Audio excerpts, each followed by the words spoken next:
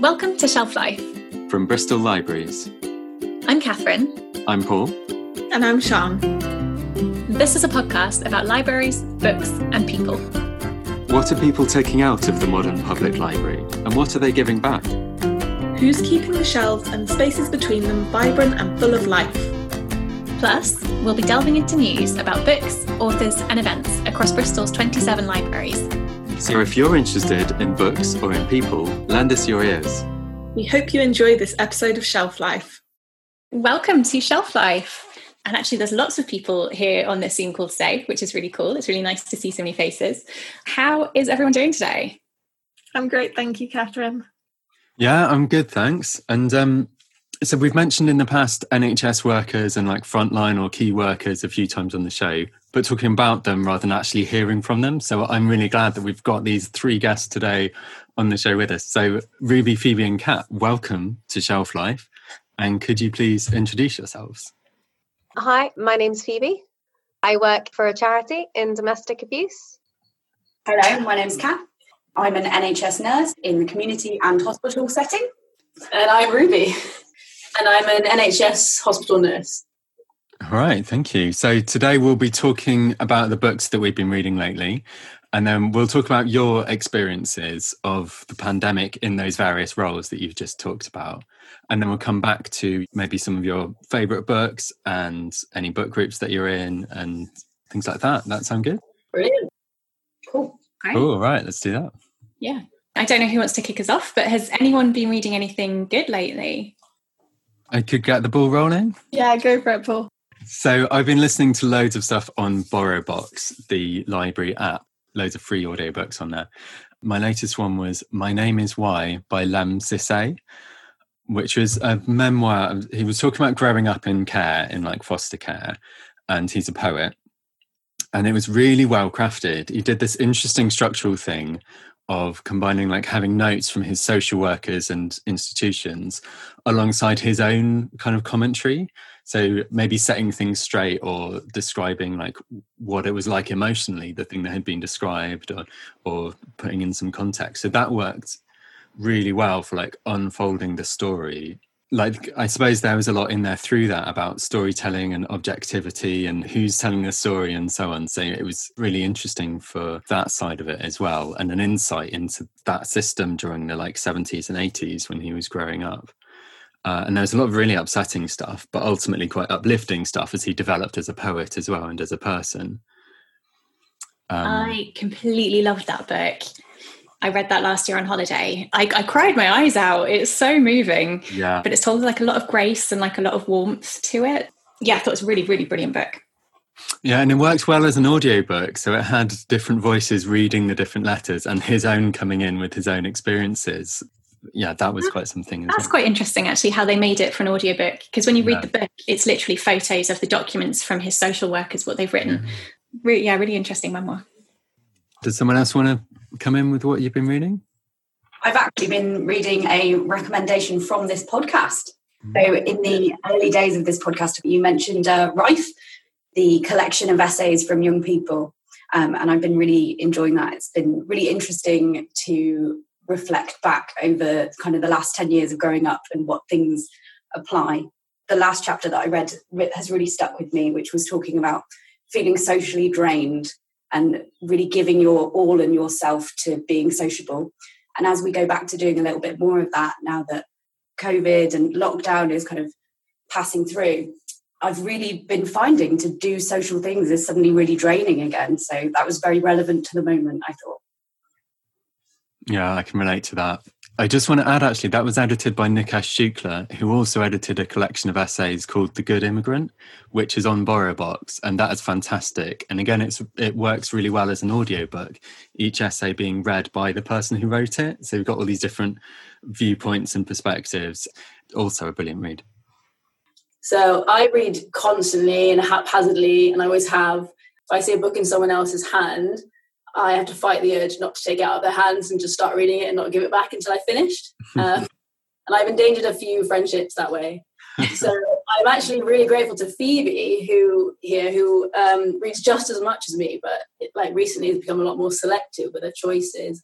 So she'll pick certain authors or new releases and recommend them to me after she's read them. So actually, the books I've read recently, I'll hand over to Phoebe to talk about because she read them first.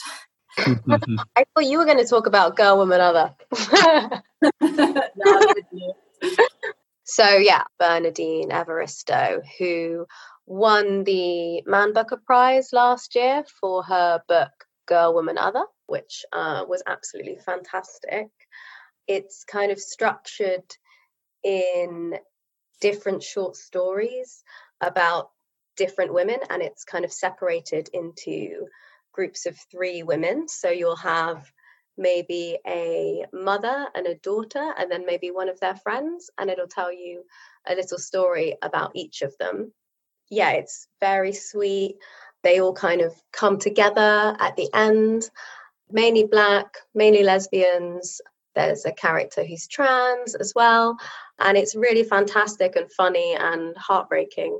And I really don't know what else to say about it because I didn't plan to talk about it. Yeah, Ruby, do you want to say something? Well, yeah, I really enjoyed Girl, Woman, Other after you recommended it to me. I found the writing style very unusual, and I already read books too fast, and it kind of made me gallop through it because it's kind of written...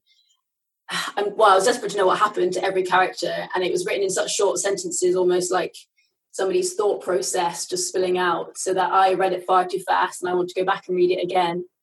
And I liked the fact that they were all so realistic. They could be real people that I knew. So yeah, I just finished reading her other book, Mr. Loverman, about a 74-year-old Black Caribbean man living in East London, surrounded by his Caribbean community. And he is married to a woman, but he's been having a 60-year secret relationship with his friend Morris.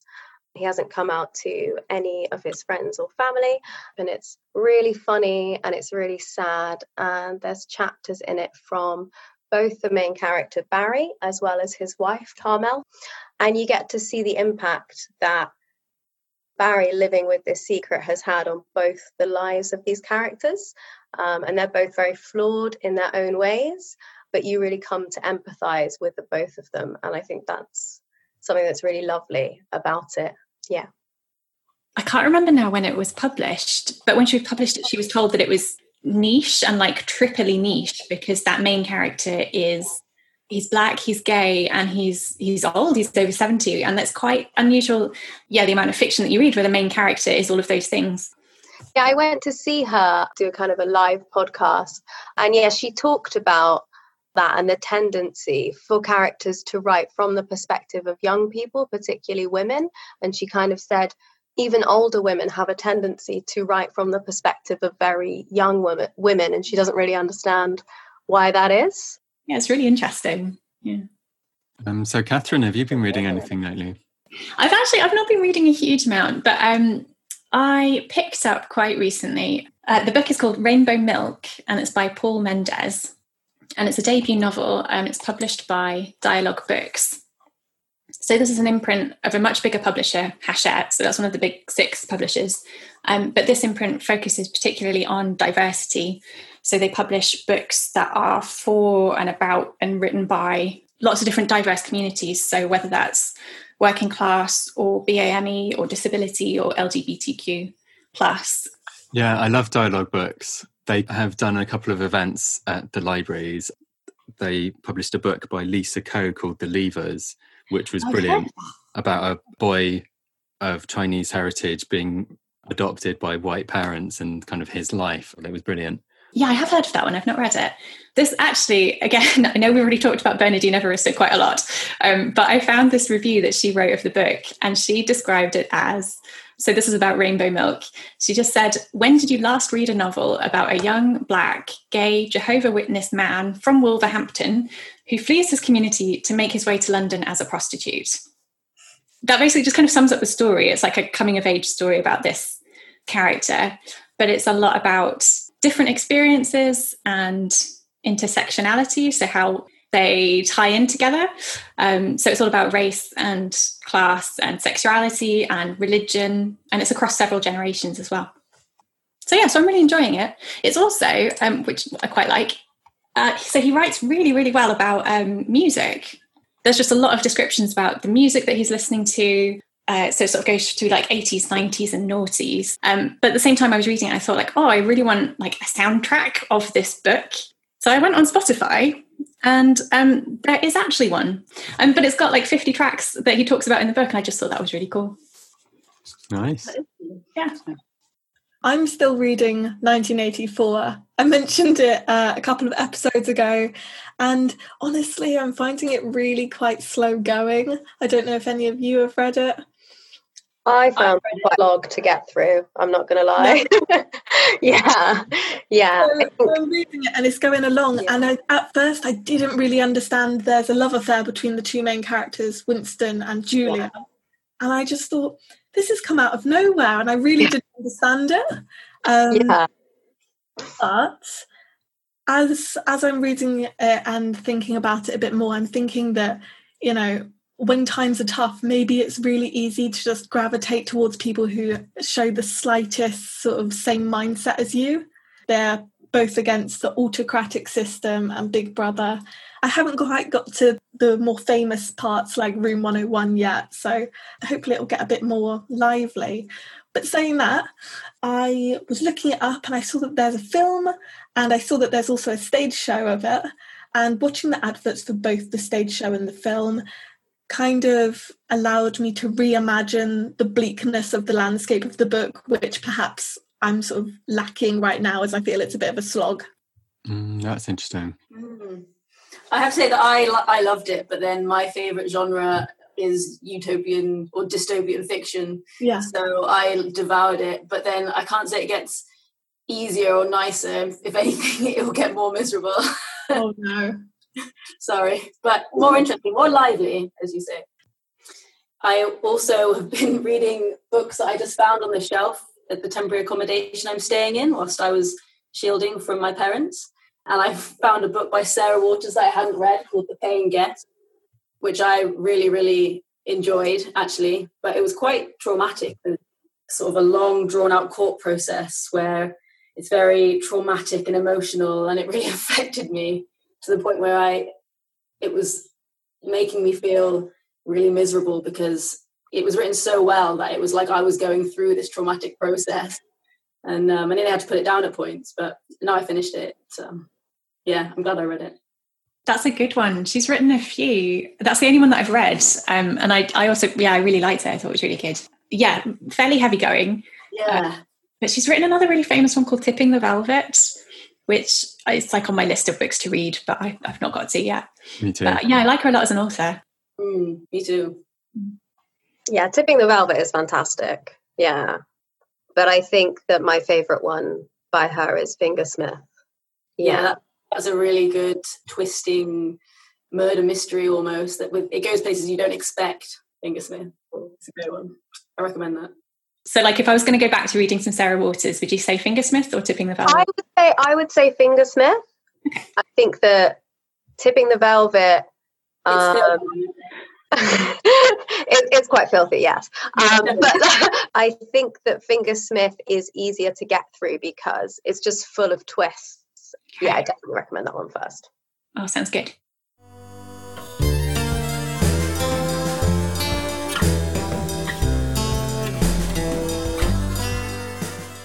I'm keen to hear more from the three of you about your jobs and about your experience of COVID and everything. So start with Ruby and Kat. What's it been like being NHS nurses during the pandemic so far, and how have you both been doing with that? Well, it has certainly been a challenge, but as nurses we are kind of prepared and trained for that, and under the way nursing's been over the last kind of 10 years in my experience through training and working, we are always up for a new challenge. It has been really odd to turn to our kind of elder nurses. I don't know how you feel about this, Ruby, and you kind of turn to them for advice generally, and they usually have the answer, and it's really odd for them not to have the answer because they've obviously not been through something like this either.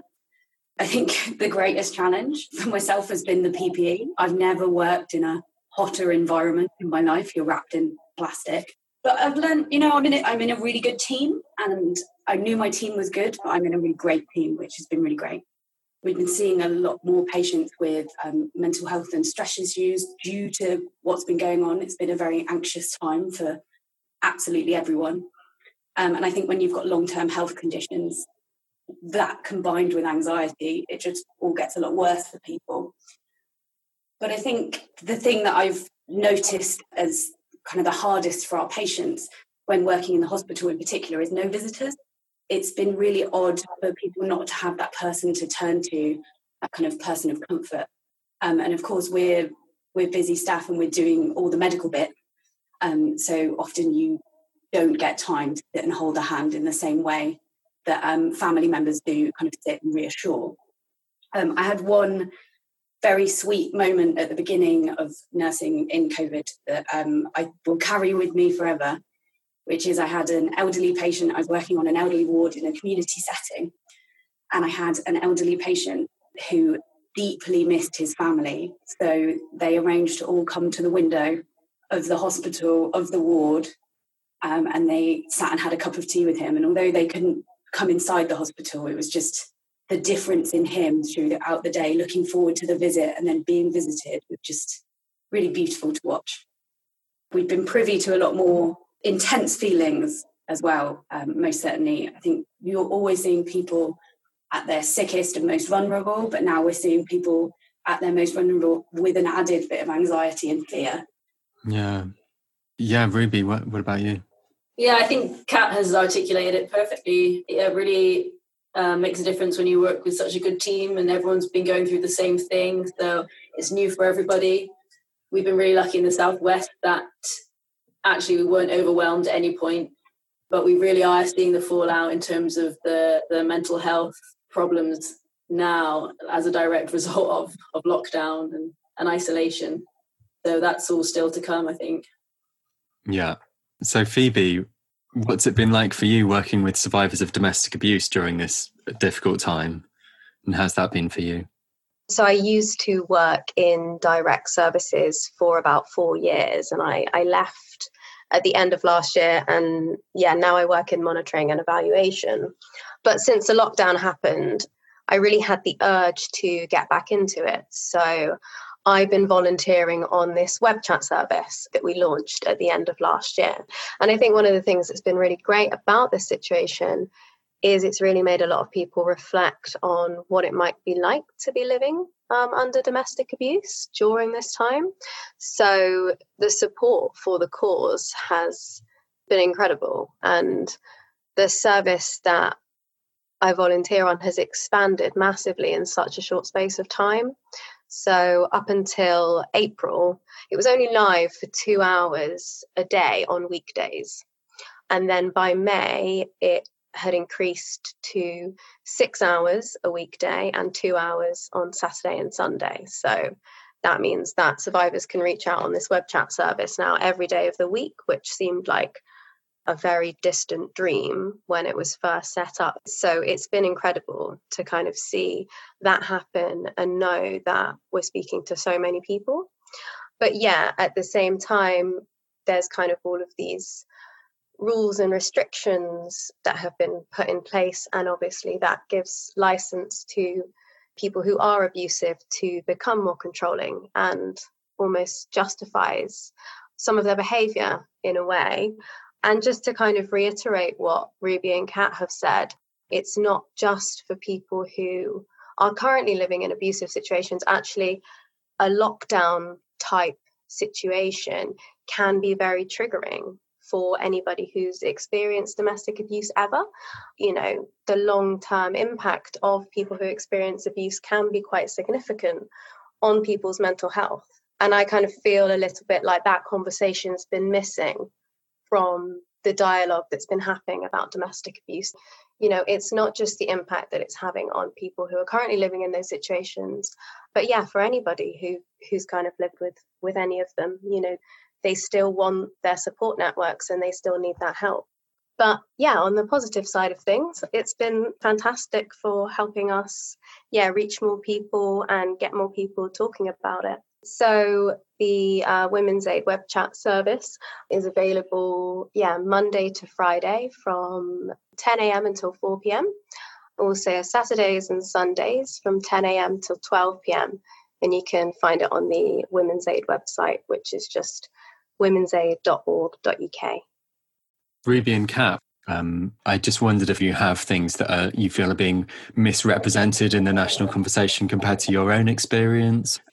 Certainly when we first started hearing the news and everything was coming in and changing from a healthcare perspective, I find it really hard to hear the word frontline. It sounds, when you hear that you're fighting a war and it's becoming this us versus them, and I really didn't enjoy that language at all. I think it made us forget that you're actually trying to help a human, and it's about helping the human who is ill. It's not about, it felt more like a war in that language, and it's not a war. It's helping people through a really, really difficult time. So Kat, what kind of language would you like to be used instead of frontline? I think it's important to bring the patient back to the centre of whatever we're doing when it comes to nursing. So for me, it would be to say that we're patient-facing in this situation. So I'd like to say that I think some of the language on social media has been actually really unhelpful. There's been quite a blame game going on with a lot of people I know on Facebook calling out other people for going on 2 walks a day or in the beginning, or going to the beach. And it's become very much a sort of, I don't know, it's like I'm doing better than everyone else, I'm making all these sacrifices, and not really ever considering life from somebody else's perspective. And I don't think that's very helpful. And often NHS workers are used in these arguments, for example, saying our NHS workers has made all these sacrifices only for you to go to the beach, etc., etc. And I don't want to be used in that argument, because I think if somebody wants to go to the beach because they haven't been out for 12 weeks, then they absolutely should go out to the beach, and everyone should take some responsibility. But also, when I'm seeing the kind of fallout in mental health that I'm seeing at work, I think it's more important for people to go and have a nice day at the beach. Yeah, I'd completely agree with that point. I think, like a lot of people, I've been struggling under lockdown. I think that it's very, very difficult for anybody, but particularly for you three in such demanding jobs. I was wondering how each of you are making sure that you're taking time for self-care and making sure that yourselves are healthy, and whether you have any tips for myself and other people who are listening. Well, me and Ruby have actually been in a really similar situation where we were both living in places with vulnerable people. So because of our jobs and being faced with COVID directly, we've had to move into temporary accommodation. And it's actually been really lovely, I have to say, because we've been moved in together, and it's been really great to have somebody who is going through exactly the same thing as me. And I can come home from work and be like, oh, what a day. But I think really diving into the things we enjoy, like Ruby, you've certainly been doing a lot of reading. I've been really in the kitchen doing lots of cooking, and getting crafty and creative, and just trying to do things that don't involve putting pressure on yourself, like things that don't have to be finished. And nutrition, good vegetables, keeping yourself and your diet positive and happy, I think has been a really big part of just coping through it, really. Yeah, I think what you said about not putting pressure on yourself is absolutely right, because I had loads of projects that I planned to complete whilst I couldn't do anything but work, and actually I haven't completed many of them, but I have been reading a lot more, and I've really enjoyed the time that I've had to read, and not think, oh, I should be doing something else, or I'm being antisocial, because you can't be social. Books for me are like escapism. I can become so engrossed in a plot that I will struggle to differentiate between them in real life. So throughout lockdown, though I haven't actually left the house, I've been to Victorian London in Sarah Waters' paying guest. I've traversed Amazonian South America in John Updike's Brazil, and loads of other places. I love being on my own in the house normally, but actually I think when you don't have the option of, having people over to stay or going over to stay at other people's, it can be very difficult. And I think I did have a particularly kind of difficult week or so, and then I just picked up a really fantastic book And I realized that everything was okay because I could just read amazing books and it would be fine. Nice. Yeah, I've been reflecting on, I've been reading a lot of memoirs, and I think I almost feel like it's a way of getting to know people at a time when I'm not getting to know new people, I'm not getting to meet people. Like reading people's life stories is almost a substitute for that in some ways. What do you see as the role of libraries and books in health? We've talked a lot about how books create escapism, which I think is really important in itself. But the library building, to me, is a big part of this. So we see people, me and Ruby see people who are obviously in crisis, and the small interventions that can be done earlier. Crisis isn't always avoidable. It will happen sometimes. But the small interventions that can be done to keep people on an even keel are really important. And just having a space in the community that's free for all, where you're not going to get moved on, you're not going to be told that you need to buy a drink or a meal to be here. You're going to meet new people, and you can just hide off in a corner and learn new books and learn new things, or you can involve yourself in kind of the groups within libraries, or encourage people to start up new groups and to find common interests.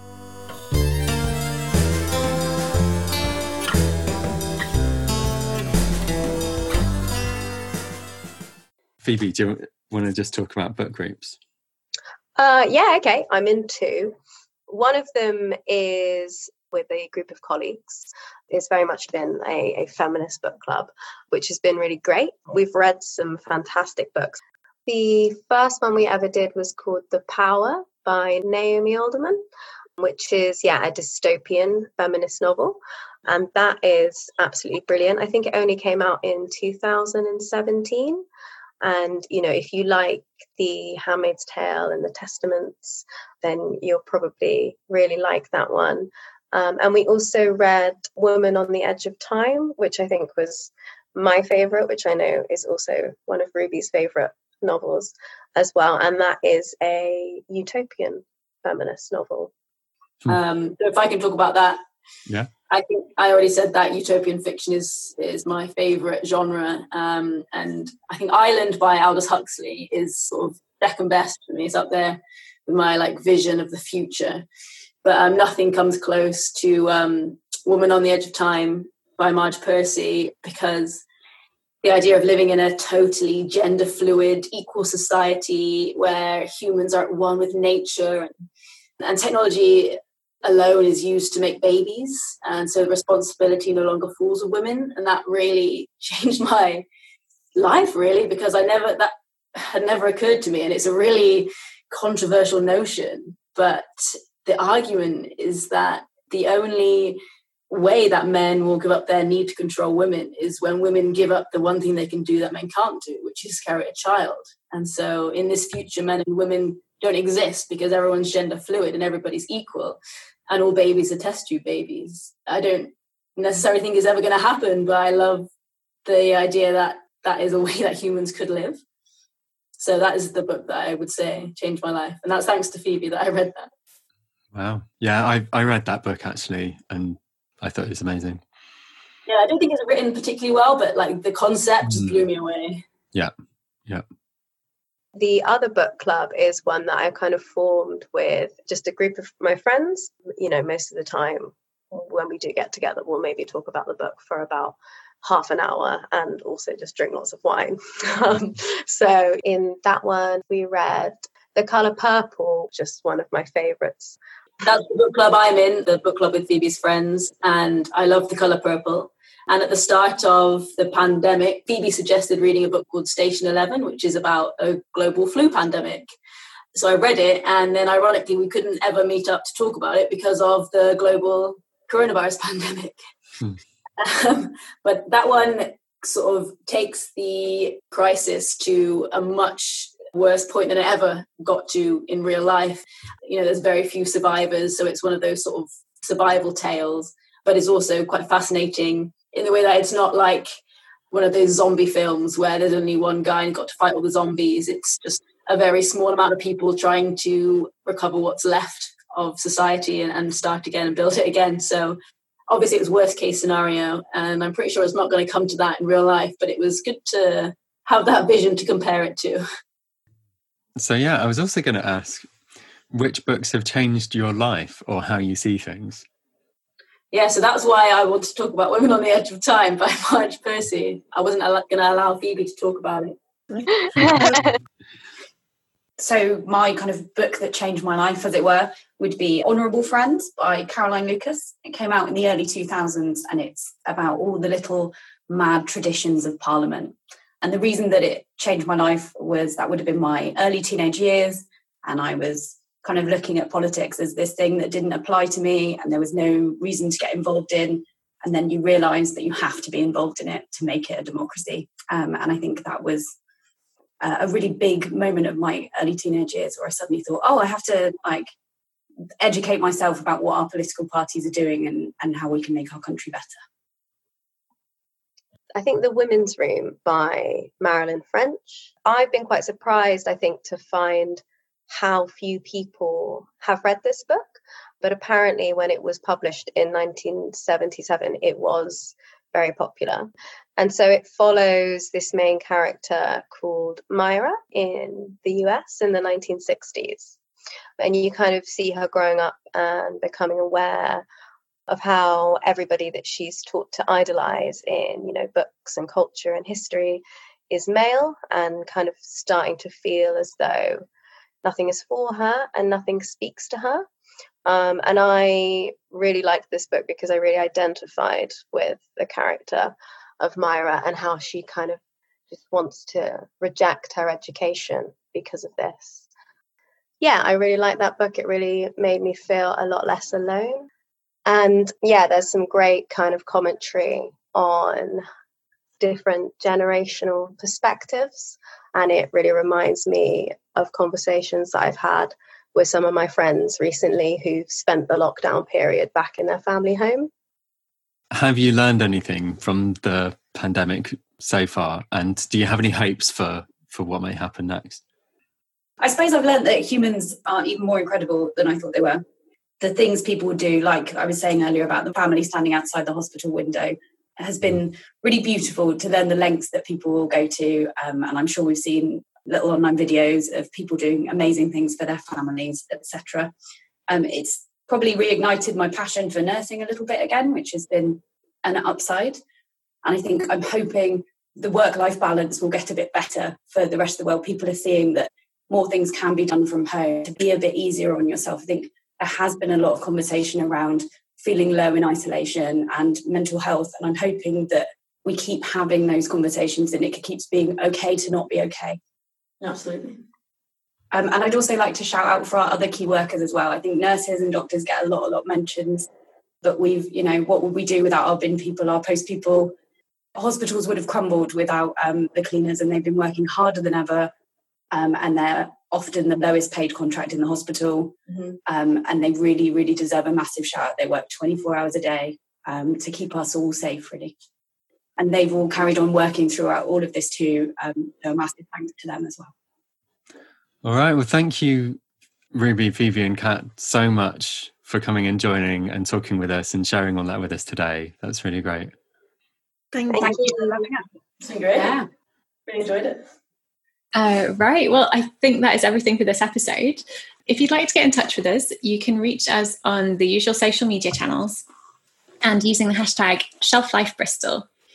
We'd like to give a special shout out to Will, who's a library assistant at Avonmouth, for his work helping to edit this podcast for us. A huge thank you also to Dan Davies for the theme tune, and to Ollie, a library assistant at Knoll, for their transitional music. Thanks again to our guests today for all their wonderful book recommendations as well. And bye for now.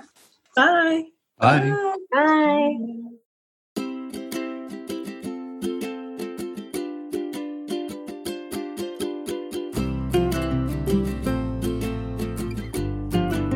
Thank you for joining us for this episode of Shelf Life. Please subscribe, rate and review us wherever you listen. If you want to get in touch, you can email us at library.ideas@bristol.gov.uk. Or find us on Twitter, Facebook and Instagram at Bristol Libraries.